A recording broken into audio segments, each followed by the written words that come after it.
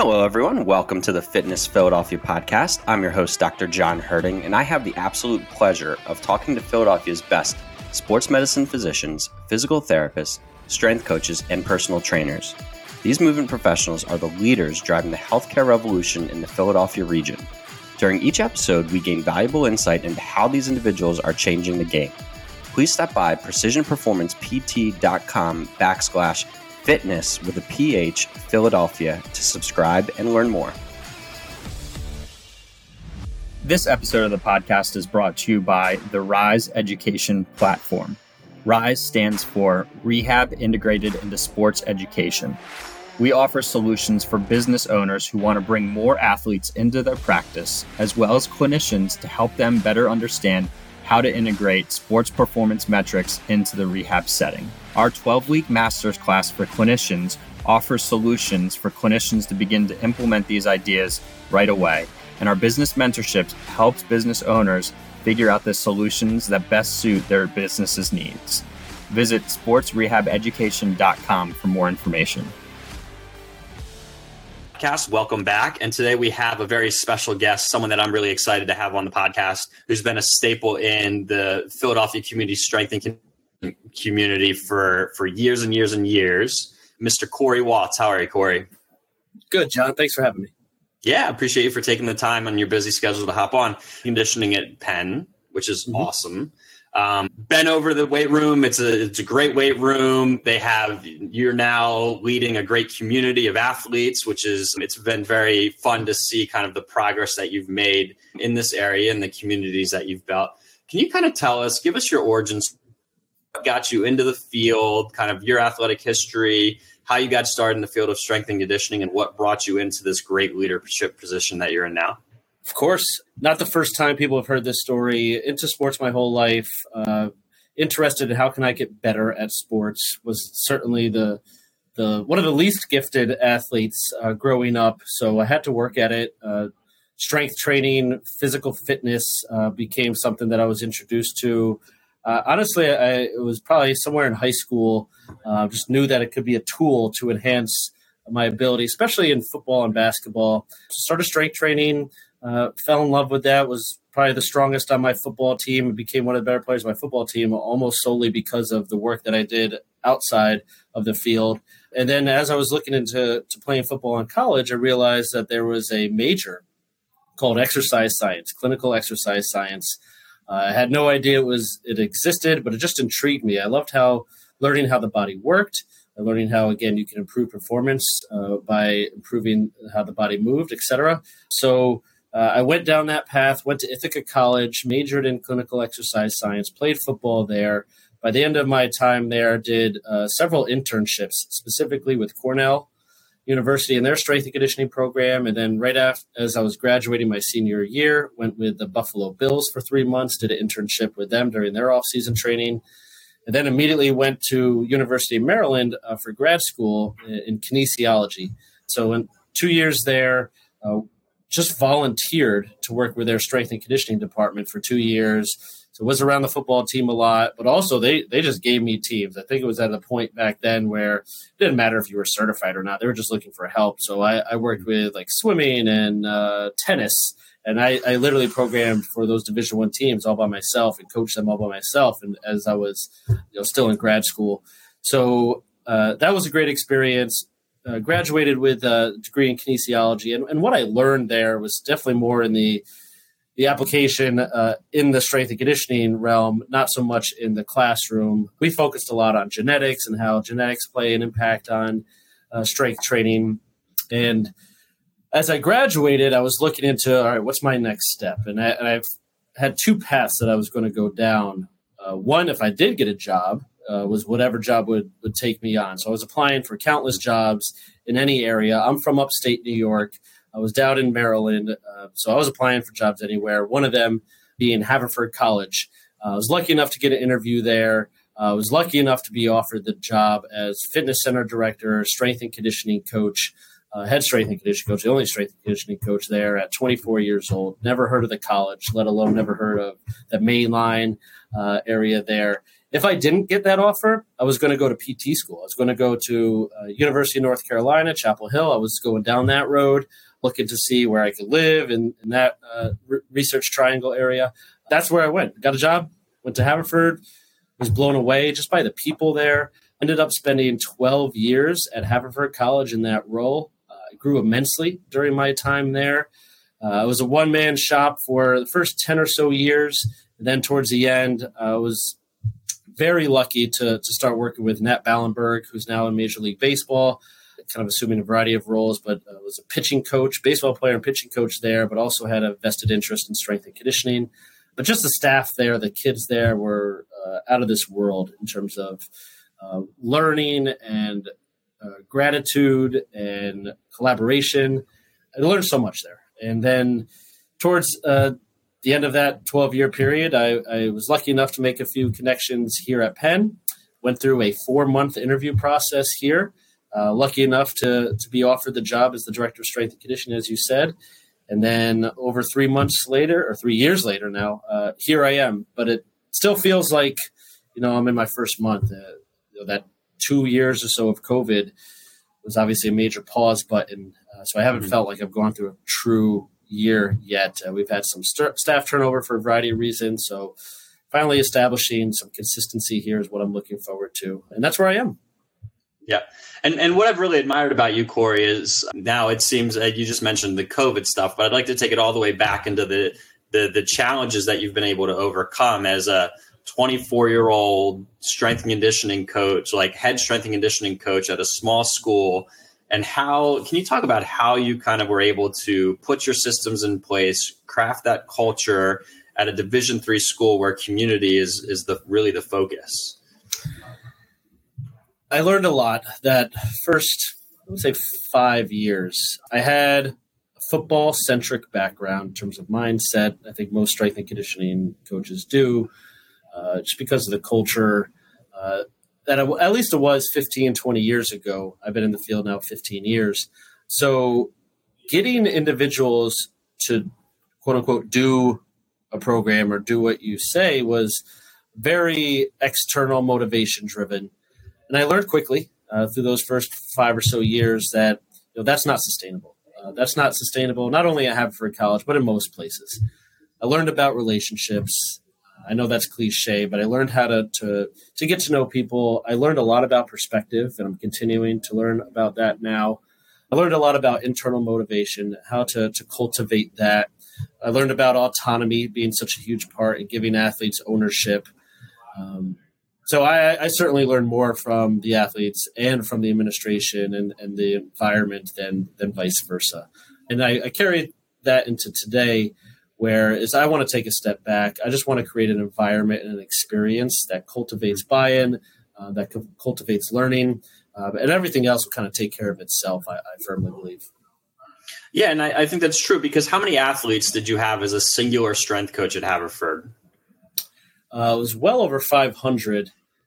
We had 23 teams. Some of them didn't fully train with us. So it was, I think, 18 or so teams. So at least 500 or so. Right. So that's a huge, like, coming into a situation like that as a 24-year-old, you're looking at that and it could be overwhelming.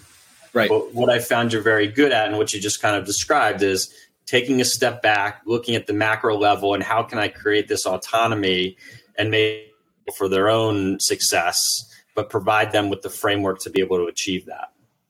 And I think framework is an important word. It's about creating a system. The athletes have to be aware of, all right, what's coming up? Where are we going with this? Where do I have the ability to make choices?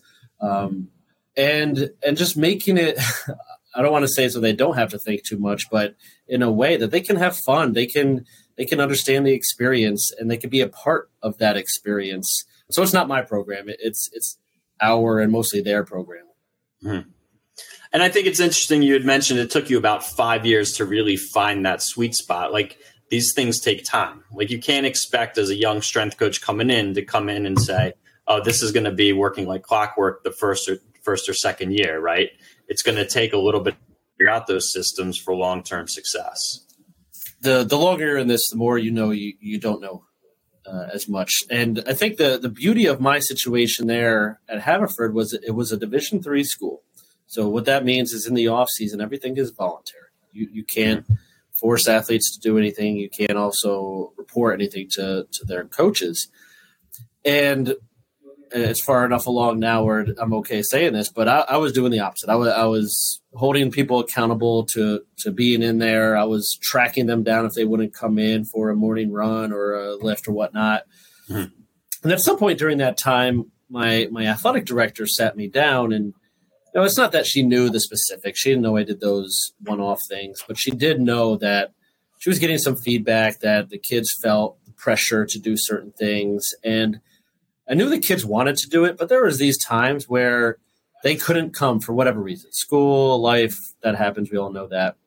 And they would feel this immense pressure, this immense guilt because they liked me and they wanted to please me, but they also wanted to please their coaches and their teammates and all this. And they'd feel this guilt because I would hold them accountable.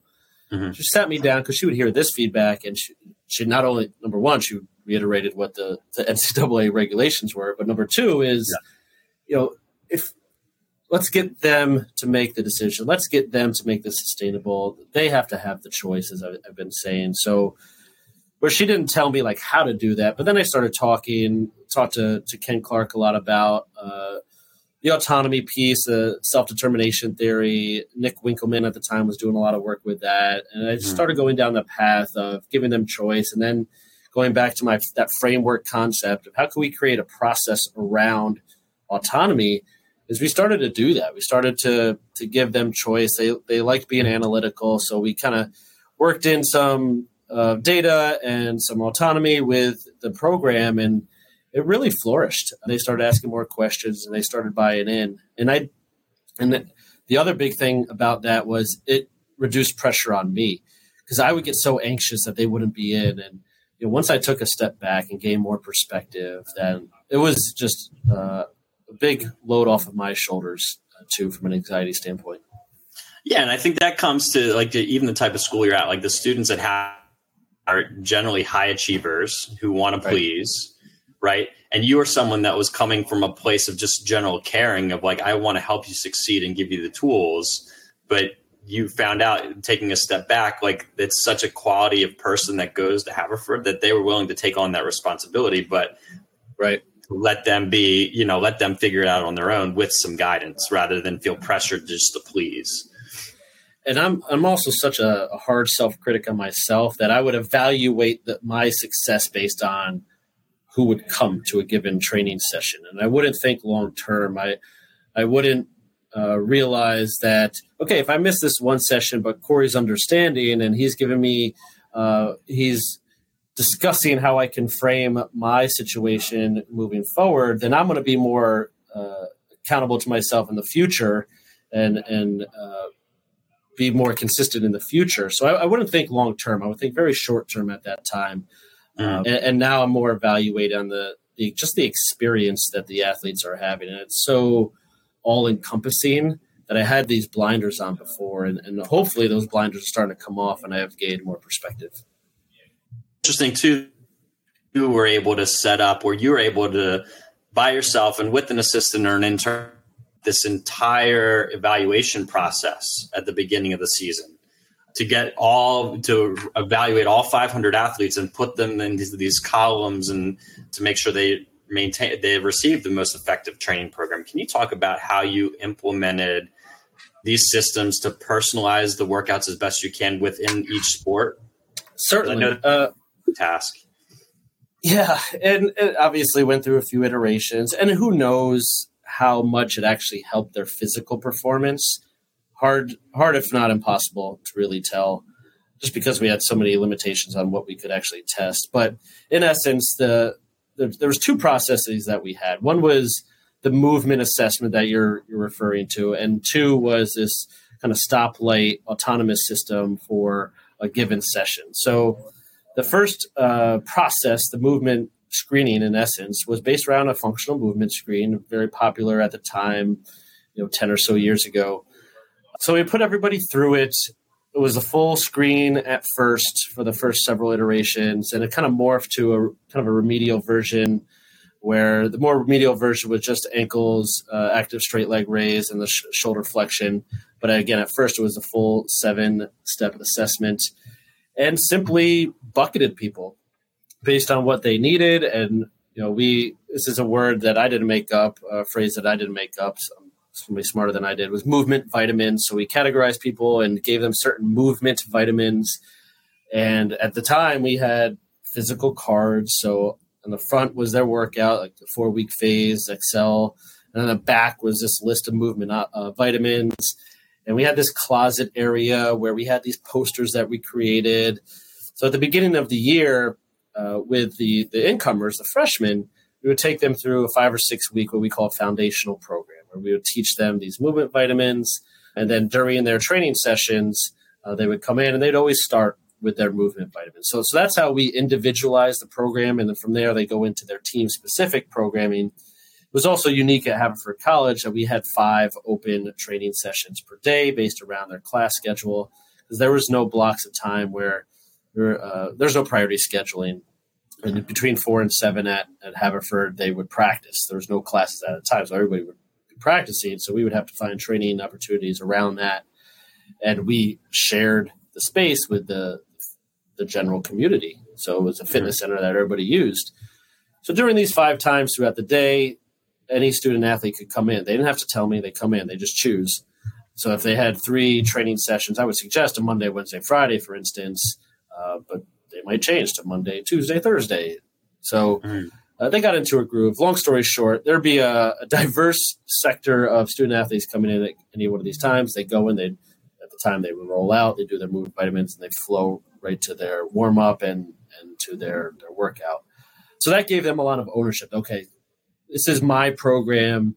I am more motivated because it is me, and I'm trying to work on what I need. So they enjoyed that. That created more buy-in. The second system was this red, yellow, green light system, where they would simply ask themselves a question. They were prompted based on how their body and their mind are right at this time. How ready are you for training? So a simple readiness question. And they'd rate themselves. Oh, I'm ready. I'm a green. I'm in the middle. I'm yellow. Or I'm not ready. I'm red. And based on that, they would their workout phases, usually a 4-week phase. It was broken up into green and yellow weeks. So every other week was a yellow or green. So we'd start off week 1 with the yellow. Next week was green. Next week, yellow. Next week, green. And what that means is in a green week, it was either high volume or high intensity, and yellow was the opposite. So as they're going through on day 1, they would, based on how they feel, they would do either the yellow or the green week. And if they're red, they would stay home. They would not train. Mm-hmm. And the goal was to do all of the yellow and all of the green, but they chose the order in essence. So for week 1, if I'm a green, but it's prescribed as yellow, you have the choice. Do I want to just stick with the progression, or do I want to go ahead and do this because I know next week I have a test and I might be yellow next week? But then if you're down to just yellows at the end, you have to do that. Or if you're down to just greens at the end, you should do that. Had to is in air quotes too. So that also worked well. So you had this individualized program, macro level, my movement.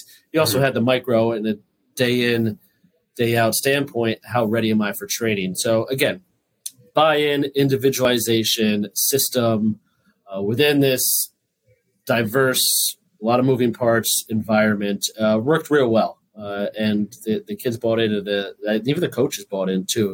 It was different. It was engaging, and it allowed me to get everything done that I needed to.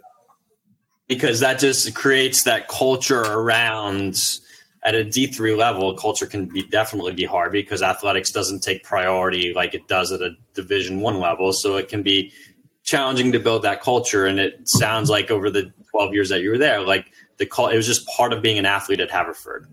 Mm-hmm. You went in, you met with Corey, you got your program. This is how you ran the program. And I think success even to working with someone that was drafted to the Major League level, Major League Baseball, right?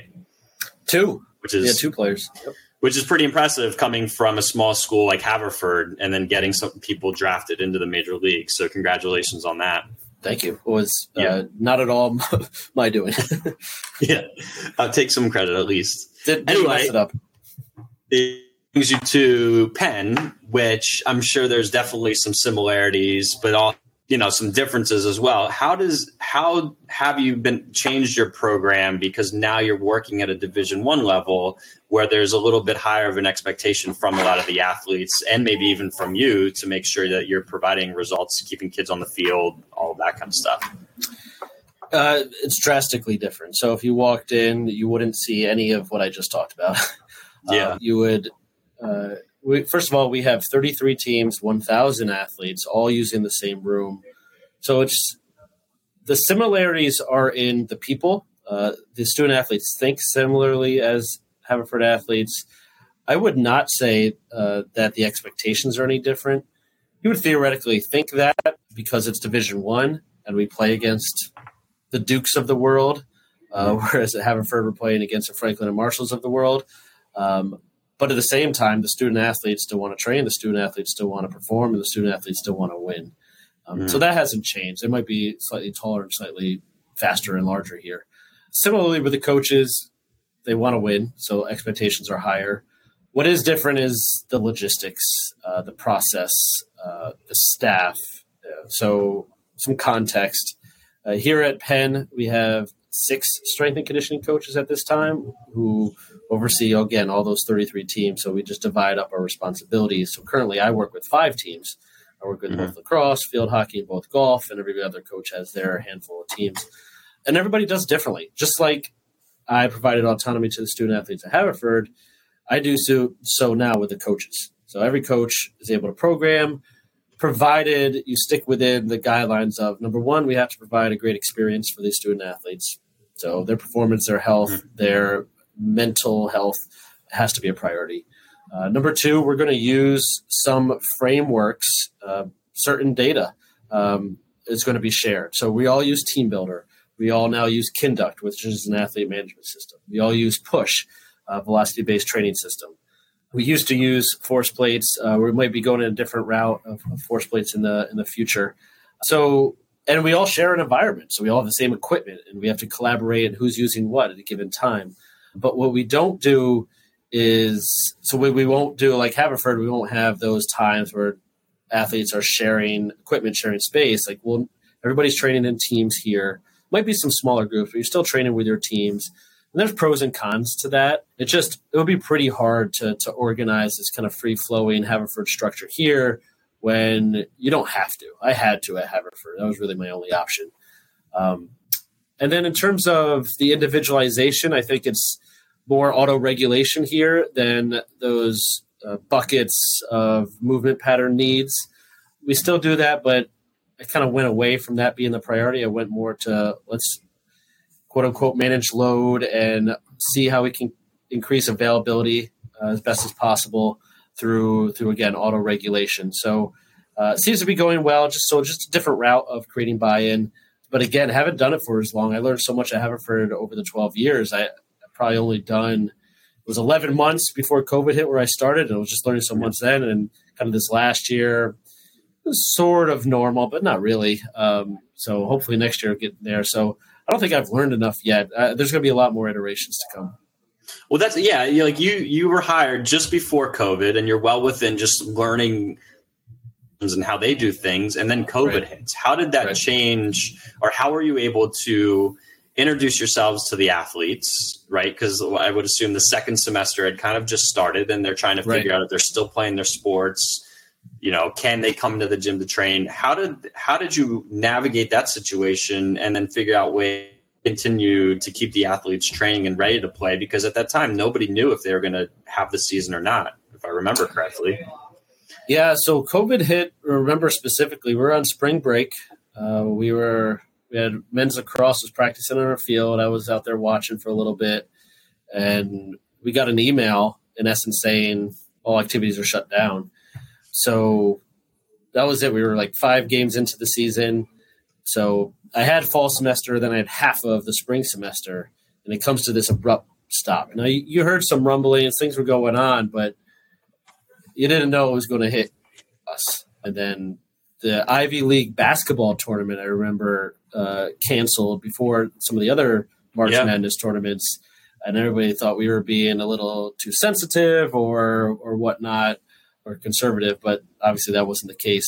And then everybody went home. Nobody knew what to do. So we thought I'd be home for a few weeks and a few months, and then it became like a year and a half. There was no competition. So obviously the rest of 2020, there was no competition. Going to the summer, we didn't know what was happening for 2020 to 2021. In essence, we were virtual all of that fall semester. Obviously no competition. Going to the spring, there was decided no competition. Other Division I schools did as much as they could. Ivy League decided not to. And then the same in the fall of 2021, kids were back, but we were masked. We were in these small pods, like 10-person pods. So it was remedial training. Before that, it was all virtual, and we had to do it through like these Zoom classes. So anybody on campus had to be given the option of joining. We had to do it through our campus rec per NCAA rules because it was in the off season. That brought me back to the Haverford days, so I was comfortable with that. But I was in our room, like again, normally high energy room, hundreds of athletes, and it was myself with an iPad doing some whatever exercise for whatever 15 people decided to show up on Zoom that day. So it was not what I signed up for, but nobody did. And then Ivy League continued to not hold competition through that spring semester. So we held out longer, we being the Ivy League, longer than any other Division I conference, created some animosity within the school, within Ivy League athletes. So obviously that changes buy-in. And then we come back fall of 2021 and have a full season. That first semester, there were some ups and downs with COVID, and then spring was relatively normal. So it was good. But again, just I learned so much through experience that I'm still learning these kids. And then we went through iterations of different staff and like, how do we mesh as a staff? I get so much enjoyment out of sharing space and knowledge with like-minded individuals on staff. And that wasn't consistent. So it was hard, but I think I'm thriving on change because you learn so much through it. That's where you're just uncomfortable that you grow the most, right? That's right. How did you keep your athletes engaged? So they weren't competing for a year and a half, right? How were you able to, and I'm assuming like Zoom sessions, like you can only do so much body weight stuff because you have to program based. How did you keep those athletes engaged over that year and a half when they're chomping at the bit to move some weight or enter a competition? Huge challenge. Yeah, I think the short answer is I didn't. Yeah. And I don't know if anybody could. Here at Penn, it's certainly more siloed than at Haverford. It's team by team. It's person by person. Everybody kind of approaches it differently. Some coaches were really gung-ho. We're going to have a season. We're going to have people back. Like, let's give this a go as much as we can. Other coaches were like, no, I'm going to be realistic. I don't think this is going to happen. Go away, travel, do what you need to. So, like, whatever the coach sends as a message, like, I have to kind of be within that. So we did some things like the class I taught you. We had like a Quaker challenge where we had points for doing different things, and it was okay. But everybody do was short term, so we got through it. We did the best we can. I feel bad for the kids that graduated during that time and they didn't have their last 1 or 2 years. I mean, that's horrible. That's what I remember as a student athlete. So that's tough. That was the hard part. Absolutely. So what continues to, I guess, be like a huge, like your main motivation? Like, are you motivated by making change in these athletes' lives? Are you motivated just because you enjoy stuff? But, I think I'm like, what's your main motivation at this point? Now you're 15 years in the field. Sometimes in any profession, it's hard to maintain motivation when you're that deep into a profession. I think I'm motivated by my curiosity now more than anything. And I would say my curiosity has extended to a systems thinking approach. So one of the things that I did during COVID was at Penn, you have tuition remission benefits. So I started a master's program in organizational dynamics. A few people in our athletic department take it or have taken it, but it's in the School of Professional Studies. A lot of people from different business sectors take it. Variety of classes on how teams and groups interact and manage change and their influence and persuasion and storytelling and Again, anything that can shift where a team and group is going. And that has simply provided me a new level of perspective that I've immensely enjoyed. So I'm now very interested in again, systems thinking, meaning how different components of any system interact to influence a result. Whether it's a body, an injury, what are the mechanisms of an injury, high level, low level.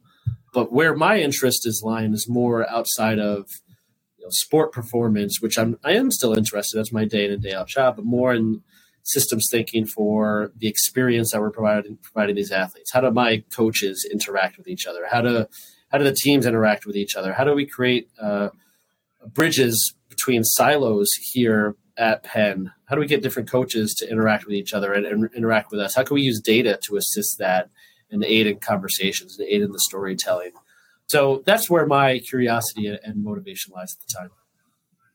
I love that, because that's kind of where I'm seeing my shift too, is now that we've worked ourselves up into these leadership positions and we're managing people. I think it's a valuable lesson for at this point, and you're leading not just your 1,000 student athletes, but the coaches that are guiding them as well. And looking at other industry and looking at other disciplines to help you become a better leader and manager. I think that's a huge lesson for the up and coming strength coach or anybody guiding people. And I think you see some of that, like you mentioned, Nick Winkelman, Brett Bartholomew is another one, who are strength coaches that kind of stepped out and went that direction. And I think you're seeing they're making huge changes in the way that they're interacting and leading athletes, because at the grand scheme of things, like, you're trying to influence the next generation to just be better humans and better people and make change in the world. And I think that's, again, a great lesson to look outside of strength and conditioning. Like, you can be the best program in the world, but if you're not able to convey that program or lead the people in the appropriate manner, it's not going to be as effective. Agreed. Yeah. I love that you're stepping outside. How much longer do you have to go in the program? So there's 12 courses. I'm completing 8 and 9 this summer. So I have 3 more, plus what's called a capstone, like a big paper at the end or a big project at the end. So yeah, in my head, my timeline, I'll graduate spring of 2024. I'm taking my time with it. I love it. Good stuff. Good. So now you're starting, we're talking in July, so you're in the middle of the summer. What are the types of things that you're doing to get ready as the preseason for you guys? I'm sure starts in a week or two, right? We're here at the end of July. What are some of the things, and you're working with football? So football, I don't specifically work with football, but our football head of football performance coach has the group, the largest group here over the summer. So all training here over the summer is voluntary. Yeah. Most Penn students are doing internships, usually off campus outside of Philadelphia, but a small sector stay here, especially fall sports. The largest group will be football. So he has 6 a.m. training before they go into their internships or their jobs, or some are doing some summer courses. But there's open hours here. We have open hours in the morning. We have open hours starting in the later afternoon, again, out on bookends of the workday. So I'm covering some of those open hours. I don't have many student athletes here, honestly. So I'm assisting, watching where needed, but again, more macro level systems thinking. So number one, we had some staff turnover and still do. So kind of working through that process. Want to get the best people on the bus in that regard. Number two is working through what we have available to help our coaches. So we just started in March a relationship with Kinduct, athlete management system. So ensuring that we have all the integrations ready to go. We have the process. Not only do our coaches know how to utilize it, how to get the most out of it, but our sport coaches do as well. Try to maintain a lot of relationships with our sport coaches, administration. Different committees will meet over the summer, like on higher level stuff, like student athlete experience type things. That and taking time away. I think it's something I encourage my staff to do is, now is the time. So take as much time as you can, decompress where possible. So I try to spend the least amount of time here as I can while still getting everything done. I still love being here, but I see the value in being elsewhere mentally and physically. I don't disagree, because everybody knows the grind of a strength and conditioning coach. It's early hours and late nights. And so I think you got to take a step back and take care of yourself so you're recharged, so you can provide the best experience for your athletes. That's true. And I know that's always been the case. And this is something that I've been thinking a lot about lately. Is strength and conditioning coaches like to say that it's a grind. They take pride in that. I'm hoping that's not always the case. Like, you don't see many strength and conditioning coaches retire as a strength and conditioning coach because it truly is a grind, and you're on your feet a lot and you have those long days, like you said. But I don't know if that has to be the case. And if it does, then it's going to continue to be a young person's game. So trying to change that, trying to draw boundaries for our staff with our coaches, and being more than the strength coach. So getting outside of the walls, being the performance coach, being a collaborator, being somebody that enhances the experience and the performance globally. How can we really help the department, not just how can we get these kids to lift more weights or be able to spot a bench press? So I put a lot of thought into that. And again, aiding the perspective of our strength coaches as they go about their lives too. Yeah, and I think that's a great macro view of how can you change the profession so there's not so much turnover, so you can create a staff that's with you for a while to really provide the best service for the athletes. And how can you make it a profession and not just a hobby because you like working out? Yeah, exactly. I don't disagree. Right. Yeah. And from there, hopefully people, whether it's the private sector or in the collegiate setting like you, like the administrators or the public start to see the value that we provide, and then pay increases, and it becomes, this career option instead of people just viewing it as something I'm going to do when I'm young. And we need to drive that change. We need to establish the right relationships with administration, professional relationships, personal relationships. So they see us, again, as more than just those people down there that are doing that thing that they're familiar with but don't really know. So how can we be a true asset across the department? Yeah, and you spoke on that, or you touched on professionalism, and I know that's important to you. It's how do we maintain a professionalism both in front of the athletes and in front of the administration to, sometimes just how you present yourself is going to garner that respect that says, hey, you know what, we actually provide value. We're not just working out. We're thinking so much deeper than just providing sets and reps. Yeah. So are we going to all coaches meetings? Are we going to different administrator meetings? Are we dressing the right way? Are we sitting in the front of the room? Are we asking questions, thoughtful questions? Are we providing thoughtful perspective? Are we asking other colleagues out for coffee, for lunch? Are we inviting other colleagues in to work out with us and is that workout like an enjoyable experience? Mm-hmm. So all of those things combined go into that. It's actually very interesting. And you're speaking on the relationships there, but as a strength coach at a college, you're actually spending, and tell me if I'm wrong, more time with the athletes than the actual sport-specific coaches are in many cases. In many cases, yes. Yeah. And I don't think that's always understood, that in some cases you're spending more time, you're developing better, like more deep relationships maybe. And it's not always seen that way because you're just the guy that puts them through workouts. And in those relationships, there's nothing riding on the relationships like their relationships are with the coaches. Like we do not dictate playing time. We are not the ones that recruited them, so we haven't made any promises. We're just here to support them, and I think they understand that, and I think they appreciate that, and they confide in us through that relationship. So yeah, we certainly serve a unique role. I love that. Nice. So to end all of these with fitness professionals through a final 5 rapid fire questions to give them a little bit of more insight into who you are as a person, Corey. Are you ready? Okay. I'm ready. All right. What's your walkout song? Hell's Bells.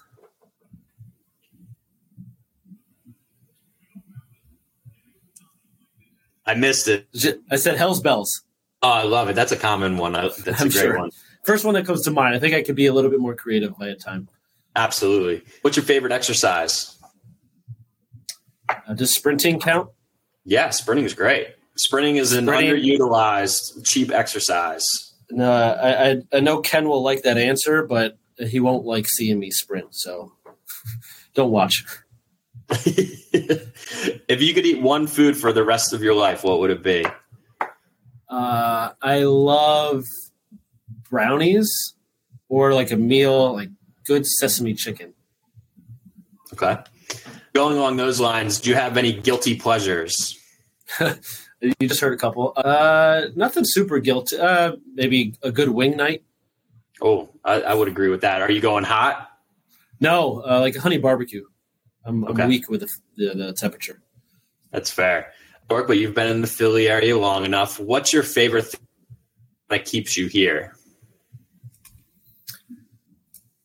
The word everything comes to mind, meaning it's in the middle of everything. So my parents are 3.5 hours north. I have other relatives that were kind of the opposite way, about the same distance. You have the beach, you have the mountains, you have New York City, you have Washington, D.C., you have sports, you have culture, you have great food, you have the colleges, the enormous amount of colleges. I've developed some great relationships with colleagues and professionals, now friends in those colleges in this area, and people like yourself. So I think just a little bit of everything. And we love, my wife and family, love living in the area. We were in South Philly recently, moved across to South Jersey. Just there's a lot of great spots to live, a lot of great things to explore. Thoughts before we close this out, Corey? You and I need to talk more. We said that going into this. I know it's hard to do, but I think why you started this, because of the quality of the network here in Philadelphia, is so important, and it's so true. Just how can we be able to maintain this labyrinth of connection? So looking forward to doing that, John. Yeah, and that's part of why I started this. It makes me get back on with you guys because life gets in the way as we have families and kids and professional careers. So this has been a great people I don't connect. Agreed. Yeah. If anybody wants to contact you want to share, they can. Simple way is email cwaltz@upenn.edu. But also I'm on Instagram and Twitter. Don't do a lot there, but you can always connect there too. Okay.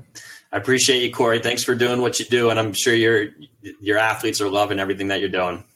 I hope so, John. This has been fun. Thank you. Thanks. Hey, hold on a second. Don't leave yet. This is your host, Dr. John Herding, and I hope you enjoyed this episode of Fitness Philadelphia. If you did, I'm going to ask you to do 3 simple things. They take less than 5 minutes, and they go such a long way. We really do appreciate it. Number 1, please subscribe to our show wherever you listen to it. iTunes, Spotify, or whatever it may be. Number 2, please leave us a favorable review. Number 3, share it. Put it on social media, talk about it with your friends, send it in a text message, whatever you can do to share this episode, because we put a lot of work into it and we want to make sure as many people are getting the value out of it as possible. And lastly, if you'd like to learn more, please go to precisionperformancept.com/Fitness Philadelphia. Thank you so much. This is Dr. John Herding. This is Fitness Philadelphia, and have a great day.